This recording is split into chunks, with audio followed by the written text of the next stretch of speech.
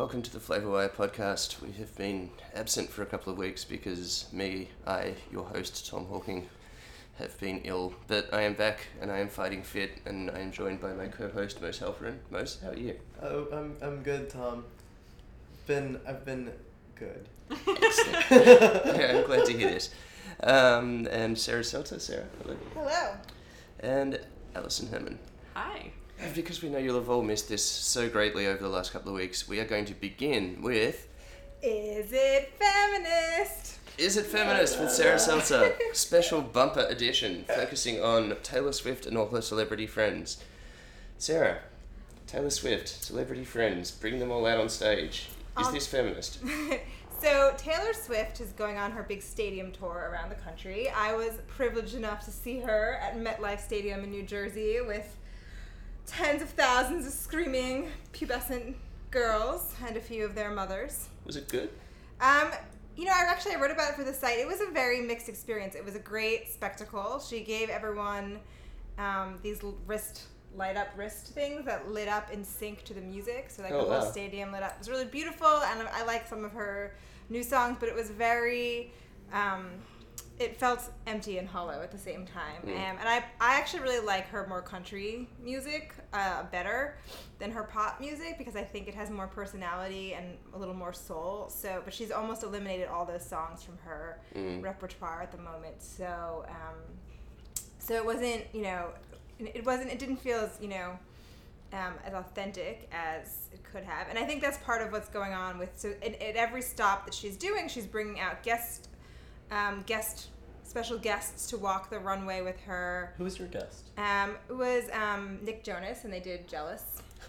And then she also brought a bunch of models and people like that. And was that the Uzo Aduba one or the Lena Dunham one? She had one token non-model per appearance. It was that. Yes, it was the girl that they're letting hang out with the popular girls. It was Uzo Aduba for us, and it was cool.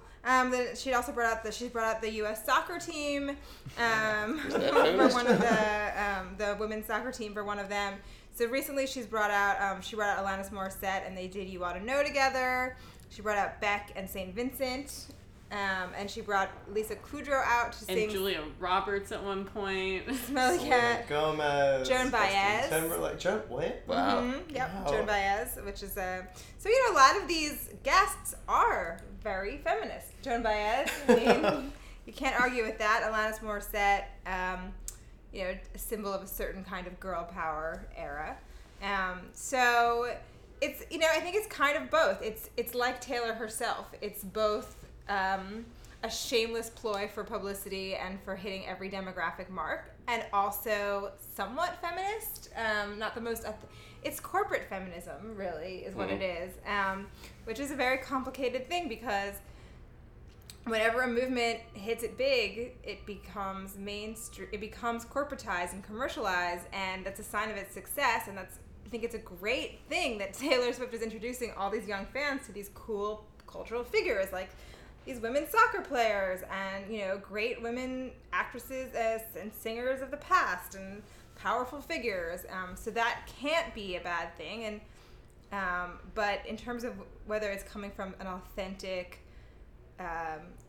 deep feminist consciousness, I am doubtful about that.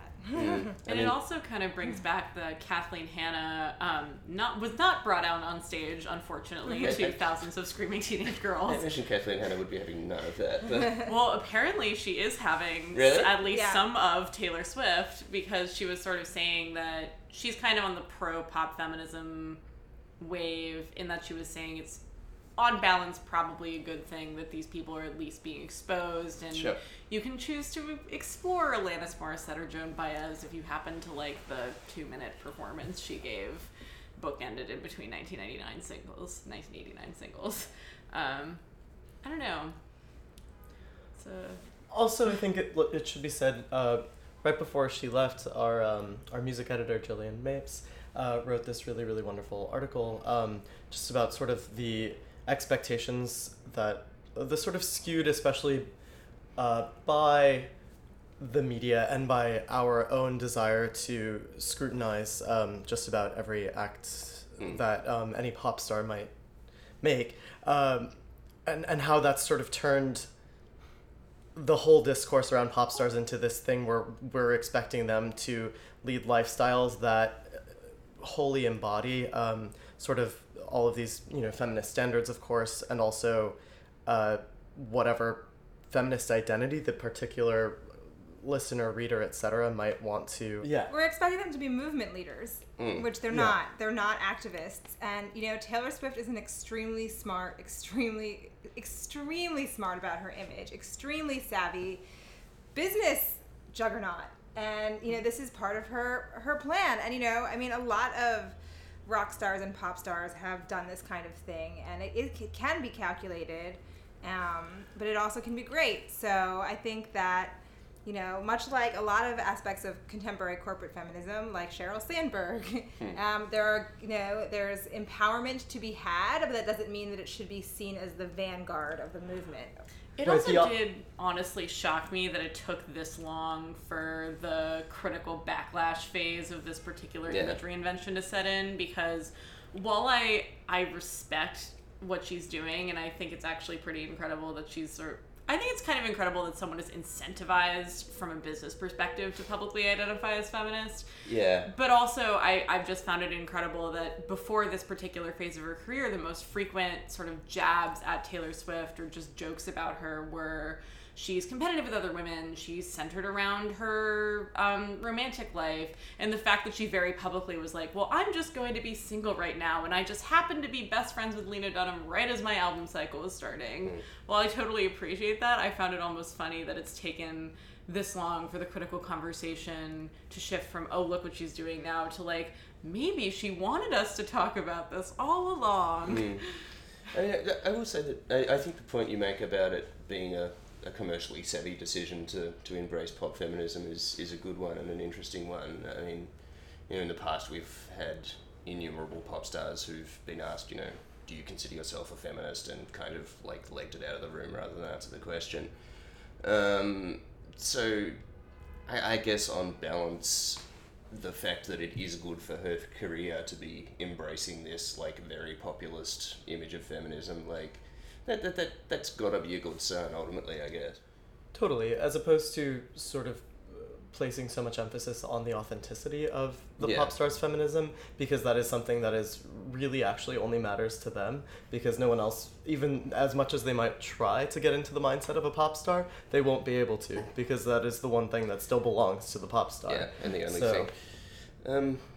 I mean, I don't know, I'm not allowed to talk about Beyonce, but if I was to talk about Beyonce, I would say that I've always found her embrace of feminism as an image like very calculating and very cynical, like standing in front of big letters that say feminist and etc. But again, like the fact that that is a good business decision, probably reflects well on the state of things in 2015. And now we have conclusively answered the question. Is it feminist?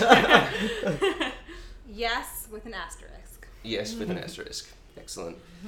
All right, well that probably brings us on to our next topic, which is the highest paid actors and actresses in Hollywood and on television. Alison, you had something you wanted to say about this? Yeah, sure. So Forbes does the public service of annually compiling lists of the highest compensated performers and figures across a variety of industries, but this month they've sort of been releasing the highest paid actors and actresses first in film, and they just released the highest paid actors in TV. We don't yet have the highest paid actresses in TV, but I wrote something comparing the compensation of actors versus actresses and also across years when that list came out, and it's a little bit depressing. I think so Jennifer Lawrence topped the list of highest paid actresses at a little more than $50 million, and Robert Downey Jr. topped the list of highest paid actors at $80 million. That kind of tells you all you need to know. From that particular perspective, the average compensation for the highest paid actors is much, much higher than that for the highest paid actresses. It pretty much speaks to the availability of solid leading roles for men versus women across the industry. But once you dig down, there's also some really interesting, more ancillary observations. For example, this is the first year that Forbes has actually tabulated international stars from Bollywood or the Chinese film industry in their count. And that is much more obviously impactful on the men's list than it is on the women's list. Yeah. There are a lot of Bollywood stars in the men's list. There are no Bollywood stars, period, on the women's list. There's one international actress among the top 18. It's top 18 actresses. It's Fan Bingbing from China.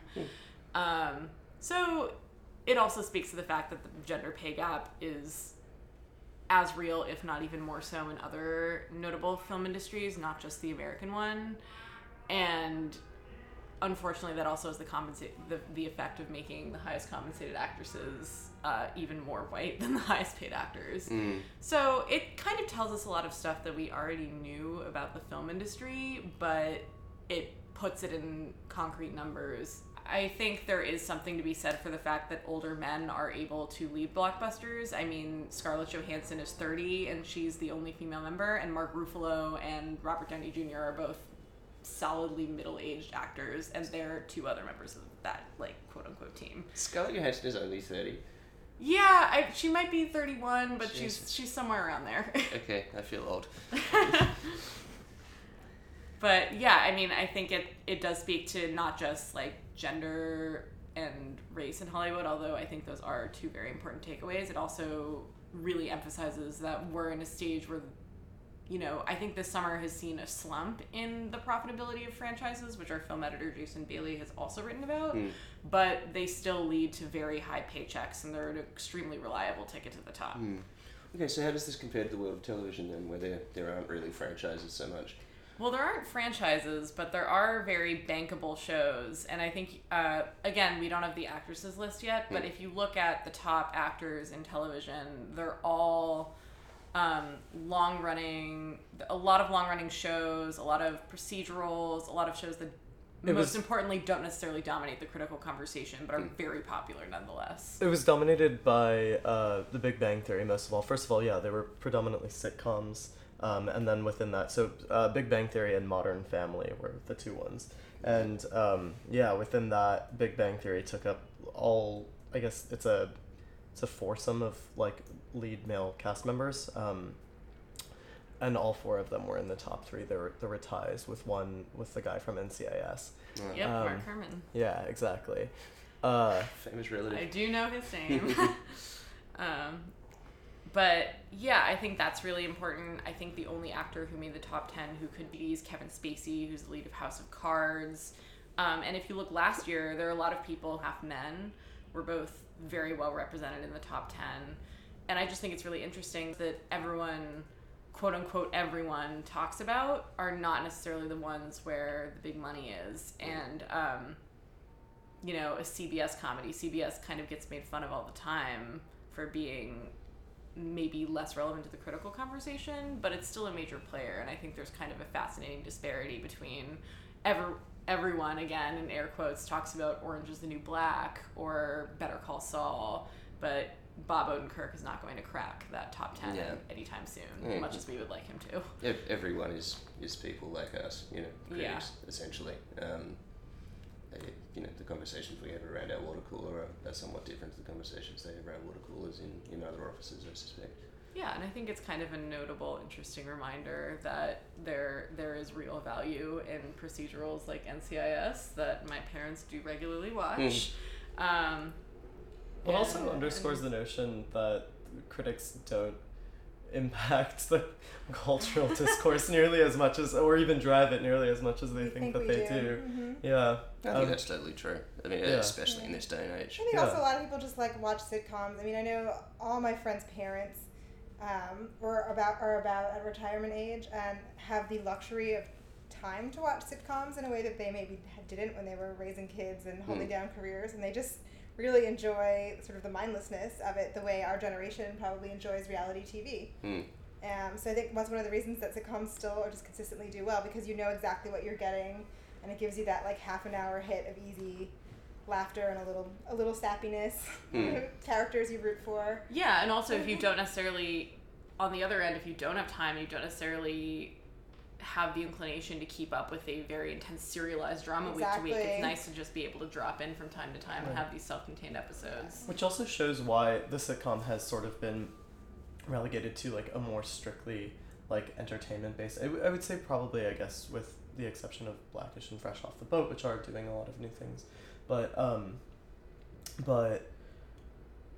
before, like, you know, you would have Seinfeld and Frasier and shows that people would watch if they wanted to feel both entertained and somewhat witty and like perhaps above the watchers of like other sitcoms. Those were sort of the things that people would align themselves with if they wanted to like exert their intelligence as a television viewer who might have been ashamed of watching television otherwise. And now I don't really think, for the most part, there are like live taped sitcoms like that. Well, speaking of television and movies, yes, Jennifer Lawrence and Amy Schumer have apparently been writing a film. A screenplay, yes. A screenplay, yes. 100 pages so far. 100 pages so far, 100 minutes. Made it to that mark. What do we think it'll be like? I really hope it's a stoner, like a buddy stoner comedy. That would be my dream. Awesome. Like a road trip, lots of weed smoking, antics. Yeah, I think it's funny because I think Jennifer Lawrence has spent the past couple of years crafting her public image around being someone who's funny and chill and, you know, has a great sense of humor. But when you look at her on-screen roles, they're either sort of these action heroine, Mystique in the X-Men or Katniss Everdeen in the Hunger Games, which definitely like have their humor, but they're with David O. Russell though, she gets to be funny a lot. Yeah, and I mean, but David O. Russell doesn't make like a studio comedy along the lines of like a Trainwreck sort of deal. I think David O. Russell, part of what makes him so appealing to actors is that he crafts these characters that are both funny and dramatic, but on balance they're probably a little more dramatic than they are comedic. I just think that like it is probably a more perfect union of her outside of film image with her inside of film image than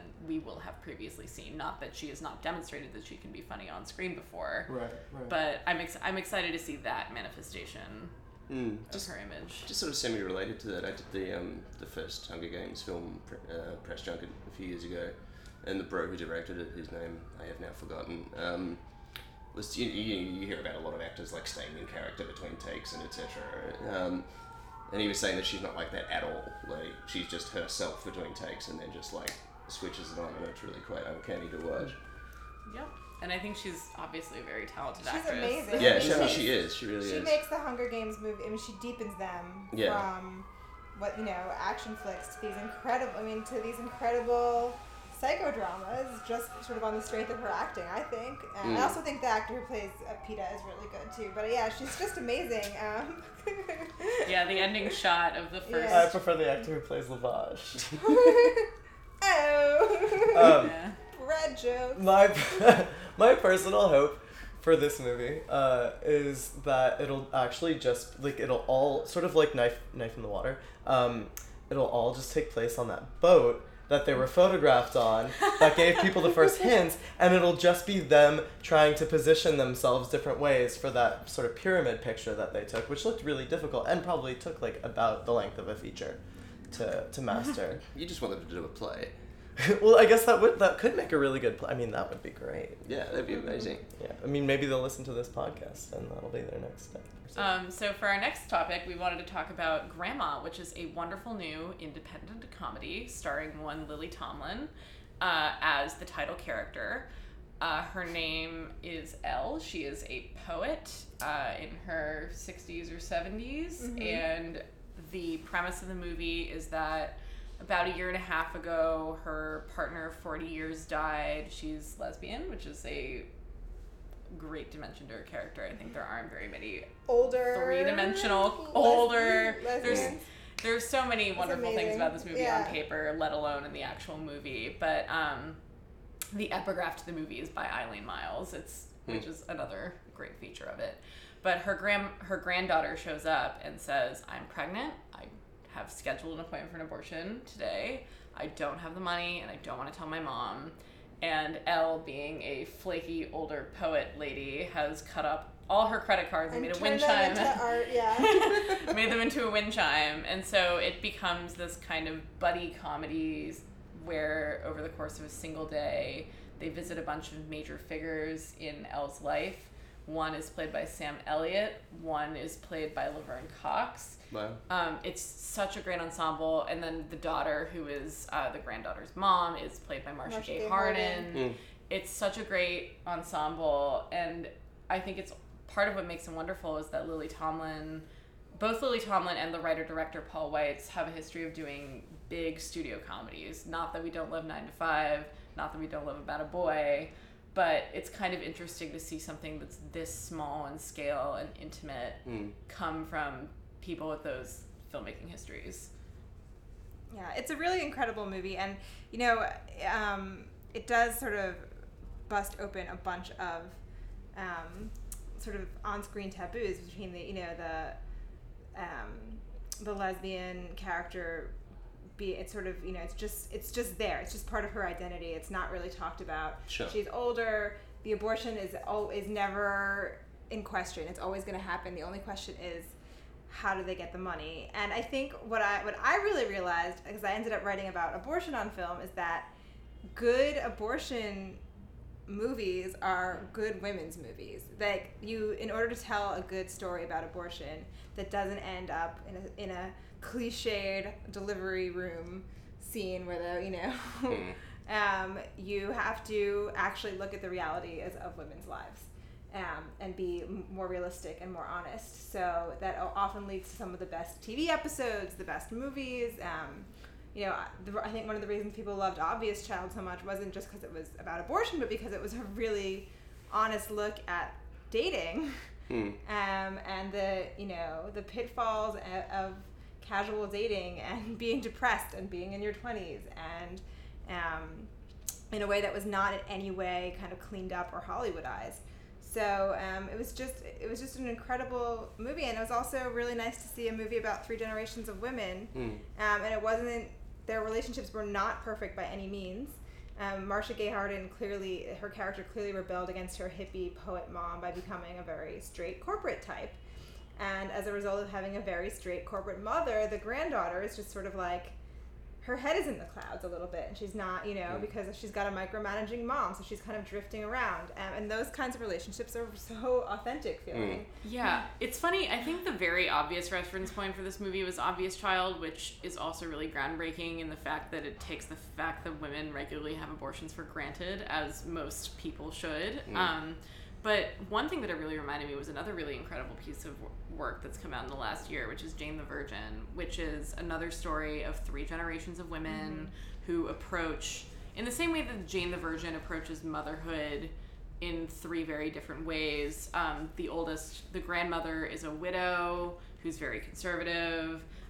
The mother became pregnant when she was 16 and had the baby, but sort of remains single. And then Jane is choosing to have a baby, but outside of a relationship because she's impregnated accidentally.